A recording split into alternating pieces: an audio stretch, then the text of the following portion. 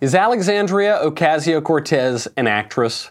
That's the new conspiracy theory floating around the internet, and it's entirely correct, but not for the reasons that many think. We will investigate who is really pulling AOC's marionette strings. Then, Beto beats our expectations, Kirsten Gillibrand doesn't, and the kids are not all right. I'm Michael Knowles, and this is The Michael Knowles Show.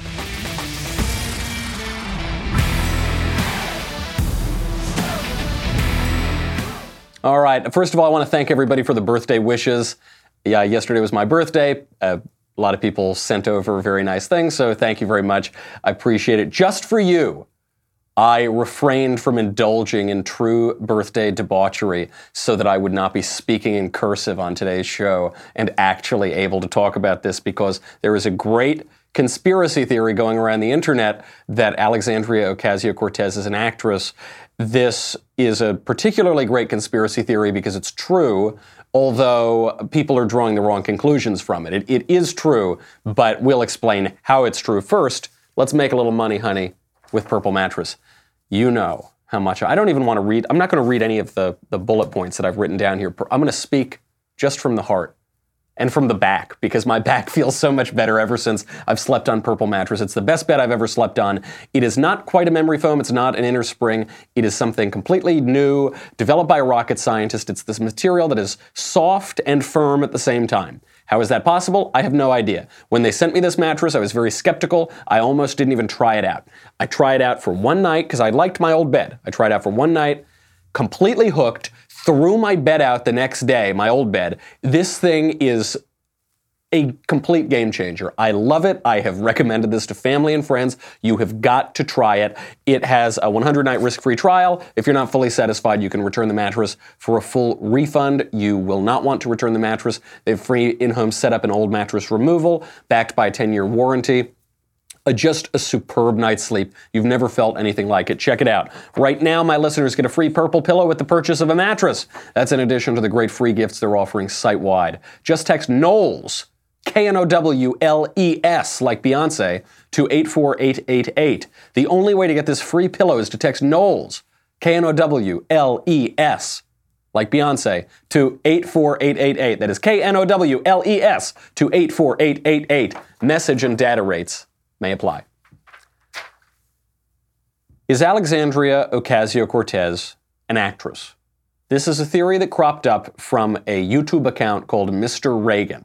And this guy goes through AOC's history, and he makes the claim that she's not really some motivated movement politician. She was cast in a casting call from a group called the Justice Democrats. They plucked this girl out of obscurity, and she is now just a mouthpiece. She's a sort of Charlie McCarthy doll, or a little marionette, and the strings are being pulled by a group called the Justice Democrats. And he presents a lot of evidence for this theory, including AOC speaking about it herself and the group, the Justice Democrats, speaking about it themselves. There's a great video. It's like 20 minutes long. Here's just a small clip of that to show you what he's talking about.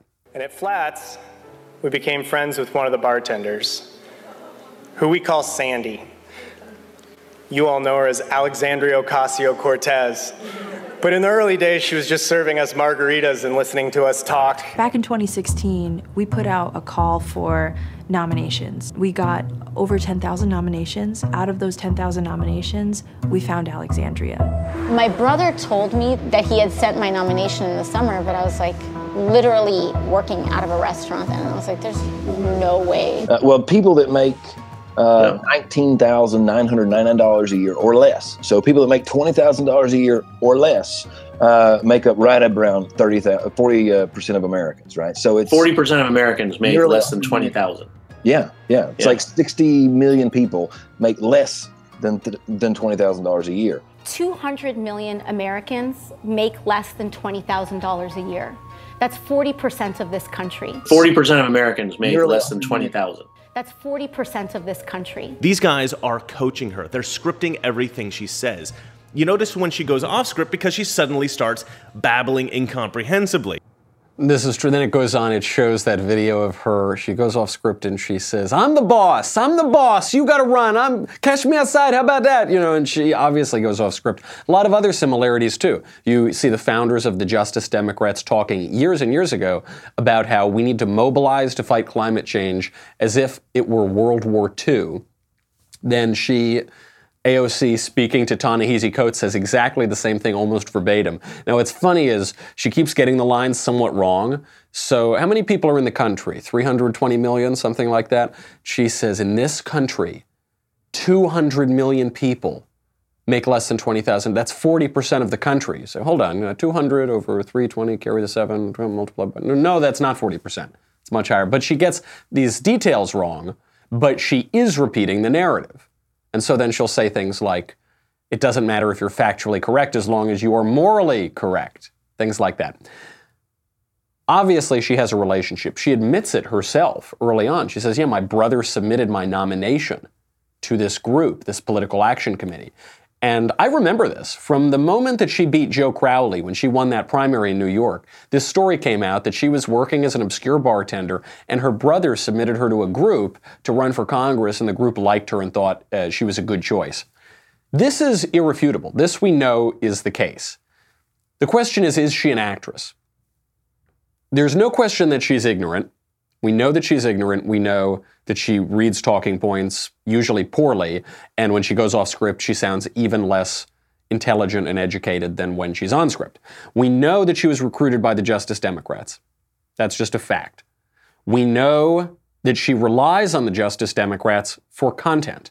The content is virtually identical between what they've put out since the 2016 race was over, and what they're still putting out.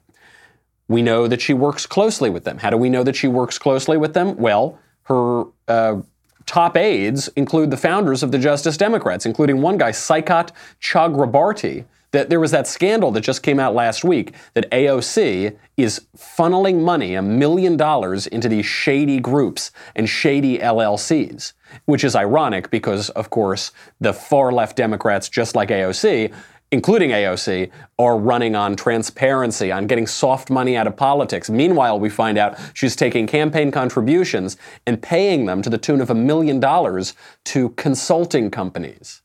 What do the consulting companies do? Oh, they consult. It's just a way of taking that money and just funneling it into other left-wing causes and hiding how the money is being used. So we know that this is true. She's got Justice Democrats on her staff. Would she be in Congress without them? No, she would still be slinging drinks in Union Square. There is no way that this woman would be in Congress without them. She admits as much. She wasn't going to run until they backed her and said, we're going to put you in Congress. So the question is she an actress or a politician? And the answer is, what's the difference? I don't mean that in a glib way. It's kind of, politics is show business for ugly people is the old line. I mean this very sincerely. What is the difference between an actress and a politician? Especially a member of Congress. She is an actress, but it doesn't make her much different from any other member of Congress. First of all, politics and acting are very similar. There is a negative side of this for bad politicians and bad actors. This means that they lie all the time, they're narcissistic, they just want to be the center of attention, all of those sorts of things. That's the negative version for bad politicians and bad actors. For good politicians and good actors, though, this means two things. It means, one, you are concerned with the truth. So for good politicians, they are concerned with truth, political truth, cultural truth, and religious truth. They are concerned with pursuing the truth. They're concerned with pursuing the good. They're concerned with pursuing policies that will help people, policies that are both efficient and that are moral and that are politically justified, right? They are concerned with political philosophy. They're not ignorant. They don't rely on people to just give them all of their talking points, but they actually are interested themselves. I think of people like Edmund Burke. Edmund Burke, the great Irish statesman, was the founder of what we would call modern conservative thought, And he wasn't just sitting in a room writing philosophy all day. He was active, he was in politics, he was an elected official, and he was one of the great philosophers of his age. Really one of the great political philosophers of any age. He had both of those things and a profound concern for truth. Same thing with actors. The good actors, real actors, are not faking it, they're not pretending, they're not just reciting lines, they are living truthfully in imaginary circumstances. So they're taking imaginary circumstances, the circumstances of the set, of the time period, of the character, of all of these things, and they are living truthfully as people in those circumstances would live. The other reason that politics and show business are very similar is because both politicians and actors, when they're really good, have to love people. That you cannot be a misanthrope if you want to be a good actor or a good politician. If you hate people, you are going to be so bad at politics, especially elected politics. All politics is going to the Lions Club and the VFW Hall and the PTA, showing up and going to spaghetti dinners and talking to people and meeting strangers and hearing what they have to say and caring what they have to say. If you don't like meeting people, you don't care about what other people have to say, you don't like boots on the ground, marching through small towns and campaigning and shaking hands and pressing the flesh. If you don't like that, you're going to hate politics. Get another job. There are way easier ways to make money. The same thing with actors. If you hate people, get a new job, because if you're an actor, the thing you have to be most concerned with, most interested in, is people. And not that you hate them or if you try to play a character, if you try to play a villain, and you hate that villain and you're going in and you're just going to do the really bad guy, you're going to give a bad performance. You have to, in some way, like the character that you're playing. You have to be on your character's side. You have to be interested in what makes people tick. You craft characters. You like the way that human nature works on people and the way that circumstances work on human nature. Those are what make up a good politician and a good actor. Now, Alexandria Ocasio-Cortez is neither of those. She might be effective, she might be popular, but she's not good in a moral sense. She's not doing the good in politics. She's not doing the good as a performer. Still, doesn't make her very different than many congressmen. And we'll see, there are new public opinion polls out. She might not be turning in a great performance anyway. Before we get to that, first, let's make a little money, honey, with Lending Club.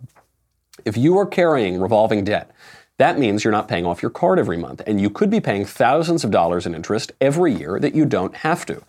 With Lending Club, you can consolidate your debt and pay off credit cards with one fixed monthly payment. Since 2007, Lending Club has helped millions of people regain control of their finances with affordable fixed-rate personal loans. No trips to a bank, no high-interest credit cards. People are so stupid about this. I don't know if it's because they're lazy or they just don't know, but they end up paying these super high interest rates on credit cards when, if you just take 2 seconds and get control of your finances, it could save you a ton of money. Go to lendingclub.com/Knowles, K-N-O-W-L-E-S. Tell them about yourself, how much you want to borrow, pick the terms that are right for you. If you're approved, your loan is automatically deposited into your bank account in as little as a few days. #1 peer-to-peer lending platform with over $35 billion in loans issued. Check your rate in minutes, borrow up to 40 G's. That is lendingclub.com/Knowles. Lendingclub.com/Knowles, K-N-O-W-L-E-S. All loans made by WebBank, member FDIC, equal housing lender. So, we should also be explicit about our terms. When I say good and bad in this case, in the case of good actors and good politicians, I'm speaking in a moral sense. The ones who are doing good work, the ones who are putting on good performances, the ones who are doing good art, and the ones who are doing good politics. There's another sense of that, which is, are they effective at it? Are they popular? Can they win an election? Plenty of unartistic, bad actors get big roles and are very, very famous. Plenty of badly motivated, ignorant, uneducated politicians have made it very, very far in our politics.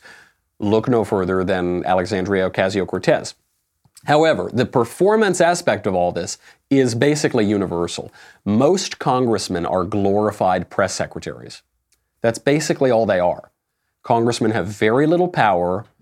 It's actually in terms of their day, everything they do all day, which is raise money, maybe go out and vote, possibly co-sponsor legislation every so often, probably the most important thing they can do is go on television, which is why you see a lot of congressmen go on TV all the time. It's because that is an opportunity to get ideas out there, either the ideas that they've come up with or the ideas that their think tanks have come up with, or the ideas that their backers or donors or whatever have come up with. And so in a purely performance-based sense, in the sense of just how effectively someone is getting their name out there, AOC is very good at that.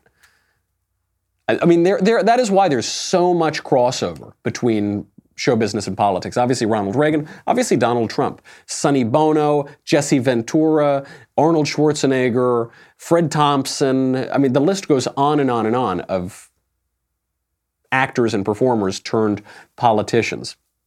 So the question is, how is AOC doing at this?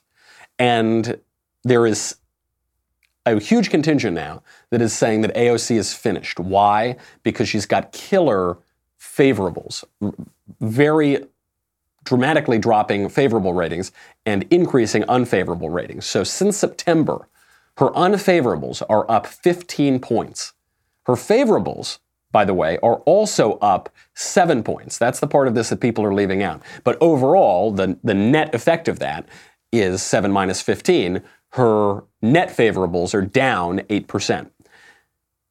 Now, why are both favorables and unfavorables increasing at the same time? It's because now everybody knows about her. Her name recognition is also way, way up 21 points. So as more and more people hear about her, some people start to like her, some people start to dislike her. More people are starting to dislike her than to like her.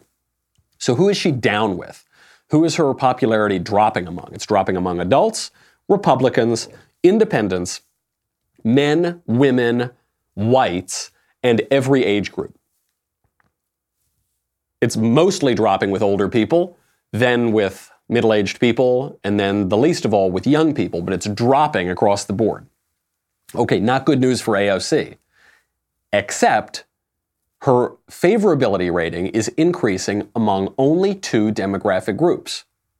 It's increasing among Democrats, and it's increasing among non-whites. So is this such a bad thing for AOC? Who is her constituency? Her constituency is not 85-year-old adult Republican men. Her constituency really isn't any of those people that her favorables are down with. Her constituency is Democrats and non-whites. She has played to far left liberal Democrat policies, and as a matter of cynical politics, she has played to racial identity. This is what it's all about for her. That's her bet. That's what she's been betting on since November, really since before November. And it has worked. She's pandering to the far left of the Democrat Party. She's pandering on racial politics to non-whites. It's worked on both counts. Frankly, that seems like a positive for AOC. This proves the political maxim, proven true again and again. The only thing worse than being talked about is not being talked about. The idea that there's no such thing as bad press.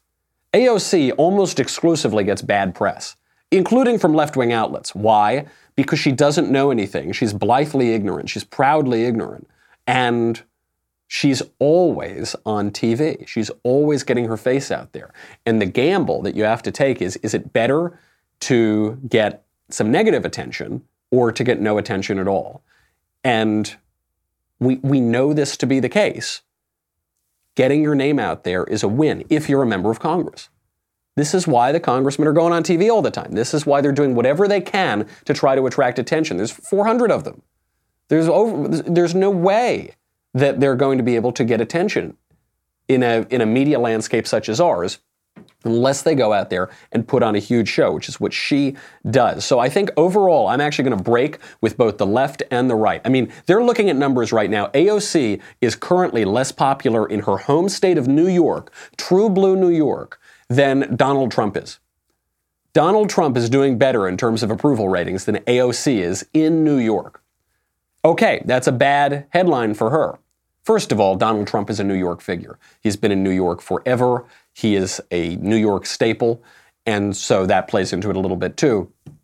But also, maybe AOC or AOC's handlers, the people pulling the marionette strings, maybe they know a thing or two. Maybe they know a thing or two on how to oust a long-term incumbent like Joe Crowley in a primary. Maybe they know a thing or two on how to get a congressman to be on television, be the center of political discourse constantly. Maybe they know a thing or two about which demographic groups they can afford to lose and which they can stand to benefit from if they lose those groups. It seems like the strategy is working, and even today, very few people are picking up on that, but she seems to be doing very well. I mean, she's caught in this major financial scandal now, basically getting no press. They're still just, I mean, this is what they accuse Donald Trump of doing. They accuse Donald Trump of having some nefarious dealings, Russian collusion, let's say. No evidence of Russian collusion, of course, but that's what they accuse him of. That's what they want to talk about. And then Donald Trump sends out a tweet about how much he doesn't like John McCain. Or he sends out a tweet about how Kellyanne Conway's husband is a total loser, which he did today. And then everyone talks about that, and no one talks about the scandal or the collusion or whatever. And they say Trump is distracting us. AOC is doing that for real. There is a scandal. We know what the scandal is. She funneled $1 million to her cronies and her handlers during her campaign. Nobody talks about it because she says ridiculous things about the environment. And she puts out proposals to abolish automobiles. And she puts out proposals to knock down every building in the country. And she says it's going to cost $93 trillion, and the way we're going to pay for it is abolish the entire energy industry and print money from the Federal Reserve. And people say, this is crazy, this is crazy. They don't focus on the actual scandal. Something tells me that the conspiracy theory is true. AOC is an effective mouthpiece. But look, political operators, political thinkers, political activists have always needed effective mouthpieces, and very often effective mouthpieces are not the smartest people in the world. So they've got that, but something tells me that her handlers are pretty sharp. That guy, Chakrabarti, is that his name? What is his actual name? Yes, Saikat Chakrabarti. He's a Harvard graduate. Not always a recommendation of somebody, not always a testament to someone's intelligence, especially these days, but he seems like a sharp guy. He was a big guy in the Bernie Sanders campaign. He's a major person pulling the strings here. Maybe they know what they're doing, and we'll have to see what the next step is for them. Obviously, they can't let the favorables fall too much among everybody else, but right now it seems like they're walking a tightrope and doing it pretty well. Another candidate who's performing a lot better than I think a lot of us thought he would is Beto O'Rourke. Beto O'Rourke, Robert Francis. I'm Pedro Knowles, he's Beto O'Rourke. He rolls out his campaign. A lot of people said the campaign rollout didn't work. He seems like he's a privileged white guy. He's kind of awkward. He's moving his hand up and down a lot. He doesn't seem to have much of a coherent message. He's trying to play both sides of the Democrat Party, the centrists, and the far left. And then he wouldn't release his 24-hour fundraising numbers. And so the whole news media, even the left, said, see, it's all fake, it's all AstroTurf. He's not going to raise any money. Then a day later, total fake out.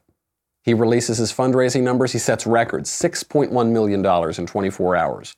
Previously, we had been talking about how Bernie Sanders broke all these records. He was raising, what did he raise, $5.9 million? Beto beat him. He beat out Bernie. It means Beto is a good campaigner. He's also rich, something very few people talk about. He's worth $9 million himself. His wife is the heiress to a multi-billion-dollar fortune. This guy is loaded. This guy has money coming out of his ears.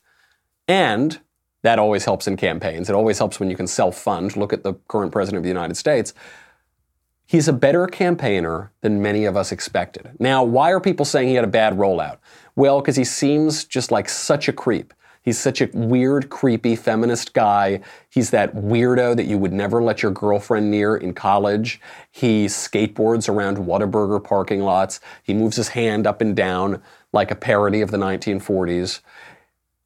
He's getting skewered on late-night comedy. Here's Jimmy Fallon sending up Beto O'Rourke. And now a message from Beto O'Rourke. Hi, I'm Beto O'Rourke, and I'm excited. That's it. I'm just excited. Oh yeah, I'm also running for President of the United States. I love the United States, and I love running. In fact, I literally just ran 8 miles to get here. Folks often say to me, we don't know much about you, Beto. We know you ran against Ted Cruz in Texas. We know you're hot. And then usually the hot thing comes up again. But who's the real Beto O'Rourke? Well, I'm sort of like if a compassionate head nod turned into a person. Because the truth is, I care. I care so much. When I eat salads, I thank every individual leaf for its sacrifice. When I donate blood, I don't let them stop until last possible second. God, this country's great. Anyway, the question I get most is, can you actually beat Donald Trump? And the answer is, heck yeah. I was born to do this. I'm like if your friend's hot dad had the energy of a golden retriever. Ruff! Thanks, Evelyn. God, I feel so passionate right now. I love America. I love democracy. I love air. The whole sketch is pretty good. Fallon goes on like this for a while. And then at the end of it, he says something to the effect of, and hey, are there people who have better policy proposals than me? Yeah. And then it kind of cuts out from there. And so it is a send-up. I mean, he's definitely making fun of Beto O'Rourke. However, this is another instance of no press is bad press, and the only thing worse than being talked about is not being talked about. Because when you look at that send-up, sure, they are making fun of Beto. What are they making fun of him for? He's really enthusiastic. Okay, is that a bad thing? He's got a lot of energy. Okay, is that a bad thing? He's really positive. Is that a bad thing? He donates blood. Is that a bad thing? He's a little airy. He's more enthusiastic than he is a policy wonk. Okay, when was the last time we had a policy wonk president? Bill Clinton, I guess, was the last. I mean, is that okay? George W. Bush wasn't a policy wonk. Barack Obama's not a policy wonk. Donald Trump's not a policy wonk. Who cares? So they ding him a little bit for not having really firm policies, but they're basically making him into like a really nice, happy, excited, enthusiastic guy who wants to serve. That's the best possible way you could possibly be mocked. That's a win. That's a win on a rollout. Now, I still have my doubts about the Beto campaign, because he is weird and creepy. And he is nothing. He's trying to do Obama over again, and you can't do Obama over again. However, the one thing we have to focus on, the one thing we can't forget, he came within 3 points of turning Texas blue. Well, he was running against Ted Cruz, who's a flawed candidate. True. He was running against Ted Cruz, who had a very famous spat with Donald Trump, and Donald Trump didn't support him that much. Sure. Donald Trump would mop the floor with Beto. Yeah, I think that's true. Still, he came within 3 points of turning Texas blue. And the question is not, can Beto turn Texas blue? The question is, can Beto convince Democrats that there's a chance that he can turn Texas blue? Duh, totally. That's why they donated all that money to him, $80 million in 2018. That's why he got so close in 2018. And if he can convince Democrats that he could possibly turn Texas blue, then he is saying to them, I can possibly bring you 38 electoral votes that were guaranteed red. I will end the election in one state. That promise covers a multitude of sins. That is a real possibility. And so all of Beto being really excited, being like a golden retriever, okay, it doesn't seem to hurt him that much. Certain candidates are not having a successful rollout. We'll get to that in a second. But first, today is your day to get on the right side of history, which is in fact the title of Ben's new book, officially available as we speak. I've read it, and I got to tell you something. You know my preferences on books. This book has words in it, so, not as, but nevertheless, this is a very good book. This is an important book. The subject matter of this book, which is a survey of Western intellectual history, has never been more important. You should get it. Go over to Amazon, Barnes & Noble, or rightsideofhistorybook.com to get your copy. I've got a link on my Twitter page. Also, you can catch Ben on tomorrow's episode of The Conversation, where he will be doing a live book signing and answering all of your burning questions. So get the book and tune in. Go to dailywire.com. $10 a month, $100 for an annual membership. You get me, you get the Ben Shapiro Show, you get the Andrew Klavan Show, you get the Matt Walsh Show, you get to ask questions in the mailbag coming up on Thursday. You get to ask questions backstage. We do those every 5 seconds now. And you get another kingdom. But most importantly, you get the Leftist Tears tumbler. Always delicious. I believe this is made up by the Justice Democrats who are about to find themselves in a massive campaign finance litigation. So make sure you get yours before you drown. Go to dailywire.com. We'll be right back with a lot more.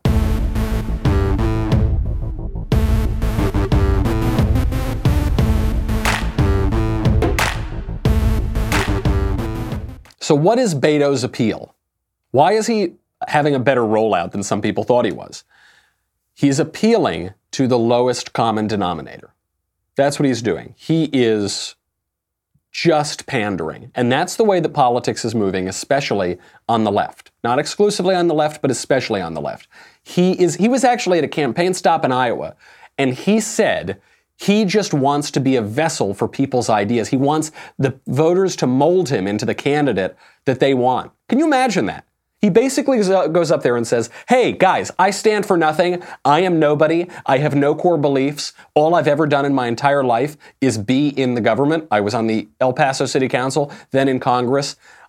All I am is raw ambition. I was born to be in it, man. I just want to be in it. Yeah, all I care about is power and attention and getting my ego stroked. So just tell me what to think and then I'll think it and it's no big deal. Okay, cool? That the deal? It's pure pandering.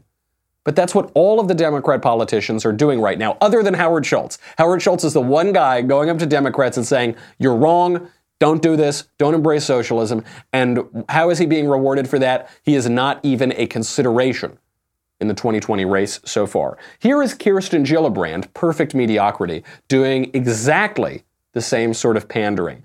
And the difference here is that she's a terrible politician. Camille Paglia says that she is a perfect mediocrity of a candidate, and she is. I mean, she is nothing. I was thinking the other night, I was talking with some friends, they said, why is she even running? Because why not? I guess just to raise her name recognition for next time or something, or maybe run for vice president because every candidate is saying they have to pick a female VP. Beto O'Rourke said that would be his preference. They all say they sort of need a female vice president. Okay, maybe that's it. Here is her pathetic pandering. Immigration is not a security issue. It is an economic and a humanitarian and a family issue. So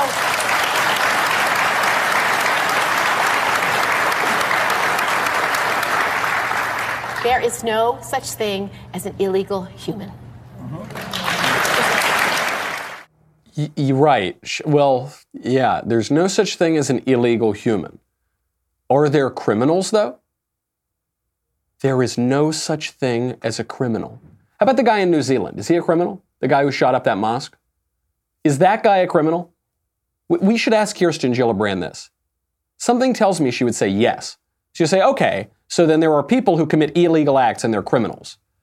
And they need to be punished for their illegal acts. We're at least granting that as a category. Yeah, I guess we grant that. Okay, so then, for instance, people who invade a foreign country, who cross the border illegally, unvetted, come in, use welfare services, commit crimes, federal crimes at higher rates, who do all of those things, who break our laws, some of our most fundamental laws. Are they criminals? Well, okay, so then they're illegal aliens. That's not a term of derision. That's not a slur. That's not an insult. That is the most clinical term you can possibly use. What, dreamer? Is that a more precise term? I have dreams all the time. Undocumented worker? I was an undocumented worker when I was 14 at the Subway sandwich store. Illegal immigrant? They're not even really immigrants. Immigrant sort of assumes that the country is taking you in. We're not acquiescing to take them in. They're illegal aliens. They're foreign nationals here in this country illegally, and they're supposed to not be. They're supposed to be gone. They're supposed to be deported. That's a precise term. So no person is illegal. Beep, beep, boop. Beep, plug in, do. Talking point program. Zzz. No person is beep, beep, beep, boop. Obviously, this is ridiculous pandering. And to say that it's not a national security issue, let me ask Kirsten Gillibrand a question. How come every other country on earth considers immigration a national security issue? Why do they have armed guards along their borders? Why do they have very robust systems for customs and border protection? Why do they build walls? Why does every other country on earth do that except for us? Is it that every other country on earth is wrong and is viewing the issue in a wrong way? Or are we viewing it? Are you viewing it in the wrong way? Of course it's a national security issue. If you can't determine who comes in and out of your country, what security do you have? Why do we have guys with guns on the border? Why does everyone else have guys with guns on the border? Because it's a security issue. We know that people are taking in a ton of drugs every year. We have a major opioid crisis. The average life expectancy in the U.S. is decreasing 2 years in a row. That's not a security issue? Of course it is. So it's pure pandering. She doesn't do it as effectively. Beto's a lot better at this. She needs to learn to skateboard or something. But they're not the only ones pandering. Now we have Elizabeth Warren pledging to get rid of the Electoral College. The Electoral College, this is a big issue for Democrats now. Why? Because Democrats want pure democracy. They want mob rule. How do they want to push this? They push this by basically obliterating civics education in this country so that people mistakenly believe that the United States is a democracy. We are not a democracy. We've never been a democracy. The Founding Fathers feared democracy tremendously. That's why they set up the Electoral College. The Electoral College is a very good institution. Now, some people ask, they say, look, I don't understand why we have the Electoral College. Let's just get rid of it. Right, that's the problem. You are the last person who should have any say over our government if you say, I don't know why this exists, let's get rid of it. This is Chesterton's fence. Only when you can tell me the purpose of the Electoral College, why it exists, what it has done throughout history, why it has persisted, only then am I willing to even have a conversation with you about whether or not we should get rid of the Electoral College. Here's one example of how great the Electoral College is. This is one, anytime someone brings up this stupid idea to you, answer them with this. The Electoral College is responsible for ending slavery. Without the Electoral College, we would not have ended slavery when we did. Why is that? Because in the 1860 presidential election, Abraham Lincoln did not win the popular vote.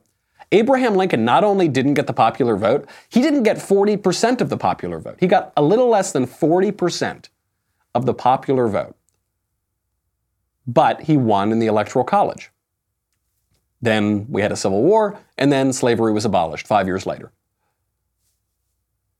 That's pretty good. That's a good record. Now, why? Why does the Electoral College function this way? Why? Because the Electoral College functions as a safety measure for direct democracy, for mob rule. Why is pure democracy supposed to be a good thing? Because it prevents tyranny? Pure mob rule is the worst tyranny I've ever heard of. At least when you talk about actual tyrants, actual dictators, actual bad monarchs, at least there's a chance those people were educated. At least there's a chance they have some higher sense. At least there's a chance they have some practice at governing. The mob, what is the mob? The mob is given away to its passions. We say facts don't care about your feelings. Mobs are pure feeling. The lynch mob is pure feeling. And that's what direct democracy very frequently turns into, is a lynch mob. And that's what they're calling for, because they want to be able to play on the passions of voters. They want to play on their emotions. That's why they always want greater direct election of senators, direct election of the president. Nancy Pelosi is calling for this. She wants to expand democracy so much, not just to get rid of the Electoral College. She wants to lower the voting age now to 16. I myself, personally, I'm not speaking for my caucus, I myself have always been for lowering the voting age to 16. I think it's really important to capture kids when they're in high school, when they're interested in all of this, when they're learning about government, to be able to vote. That is not necessary. In other words, some of the priorities in this bill are about transparency and openness and accessibility and the rest. That's a subject of debate. But my view is that I would welcome that. First of all, she is speaking for her caucus. She said, look, it's just my view. I'm not speaking for all. Of course the Democrats want to lower the age to 16. That's their children, is their constituency. If we lowered the voting age to 16, Democrats would win many, many, many more elections. And listen to what she says, her language. It's important that we capture these. Whoops, did I say that? And that's what she means. They want to capture them when they're still being indoctrinated in public school. While they're still there being told only one side of the story, while they're still uneducated, She wants to grab them and get them voting Democrat. Because once you start voting a certain way, you're more likely to stick around that way. The question for Nancy Pelosi is, why 16? Why stop there? Why not 15? 15-year-olds are in high school. Are 15-year-olds really stupider and less educated than 16-year-olds? No. Why not 14? 14-year-olds are in high school. If this is about rights, if this is about the right to vote, if this is about representation, more representation, if this is about capturing kids even, why not lower it to 14? Unless the vote is about something else, unless our electoral system is about something else, this is where we put the cart before the horse. This is where the tail wags the dog. There is nothing intrinsically wonderful about voting. There's nothing about the act of voting that is so intrinsically good and virtuous and moral and terrific. Voting, suffrage, our electoral system, is a mechanism for good governance. And that has a lot of moral qualities to it. But voting itself, who cares? The purpose of voting is to have a good government. The purpose of our government is not to make more people vote. And Democrats seem to be saying that these days. Say, oh, we need to extend suffrage to everybody, to 2-year-olds. The ones that we didn't kill, we're going to make them vote. And they're all going to vote for Democrats. Why? Maybe the purpose of voting is a little different. Maybe there are moral hazards to having 15-year-olds vote or 12-year-olds vote. Maybe that's not a great idea. And this is ultimately a sort of selfishness. I mean, this is what a self-obsessed age gets to, which is, it's all about me, me, me. It's all about me voting. I want to get the little sticker that says I voted, and yeah, and vote or die, and it's me, me, me. Look how great I am. I'm going to take a picture. No, it's not about you. If I were told today that we could have a much better government if I didn't vote, I would not vote. I would never vote again. Now, if I were told we would get a worse government if I don't, then I'll vote. Okay, and then I want to vote. But I don't actually care about the act itself for me. Let's not forget, with this specific example, that kids are idiots. Here is a prime example from Down Under. A lot of things happen when people are getting attacked in their own.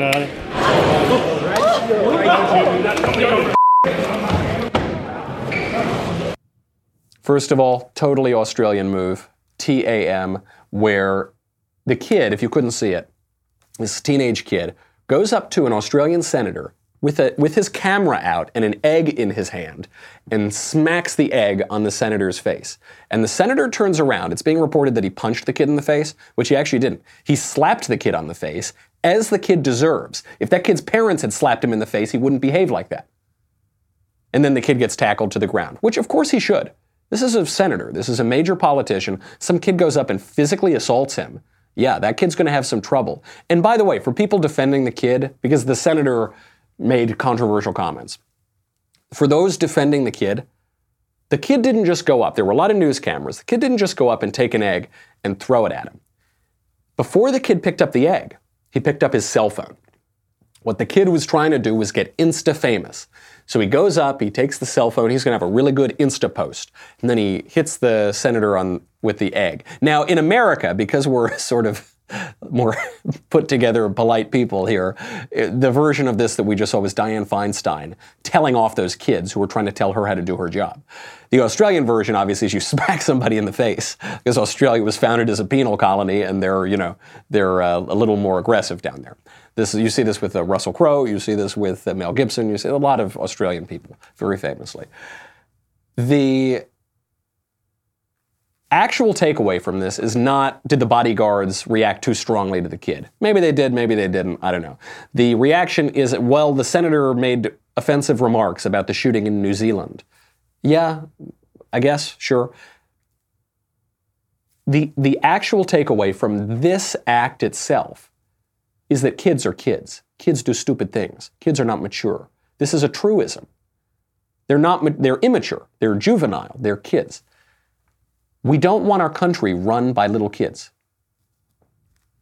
We basically already have it. They're just overgrown little kids. We don't need to make that problem worse. But the issue of pandering is going to get worse. This is the natural temptation of democracy. This is what happens as democracy expands, is you get more and more pandering, more and more pandering to the lowest common denominator. And that accelerates on itself, because the more pandering you get, the broader you make democracy. So you start abolishing good institutions, the Electoral College. You start saying we need to lower the voting age to 16. Pretty soon it'll be lower the voting age to 14. That is a really difficult aspect of democracy. The way to fight that is to reinstate civics education, to say it, proclaim it from the rooftops. We are not a democracy. We are a democratic republic. We have a constitution. We have traditional institutions that are safeguards against this sort of mob rule. All simple government is bad. All shallows are clear. We need to really shout that from the rooftops, because they've got the megaphone, they've got the bullhorn, they are trying to promote this, not just through 2020, not just through one election, but through so many future elections. And the combination, or the association between this issue and the education scandal that we were talking about last week is very clear. When we lose the liberal arts, when we lose education, we lose our capacity for freedom. We're watching it play out in real time. Got a lot more to get to. We'll do it tomorrow. In the meantime, I'm Michael Knowles. This is The Michael Knowles Show. I'll see you then.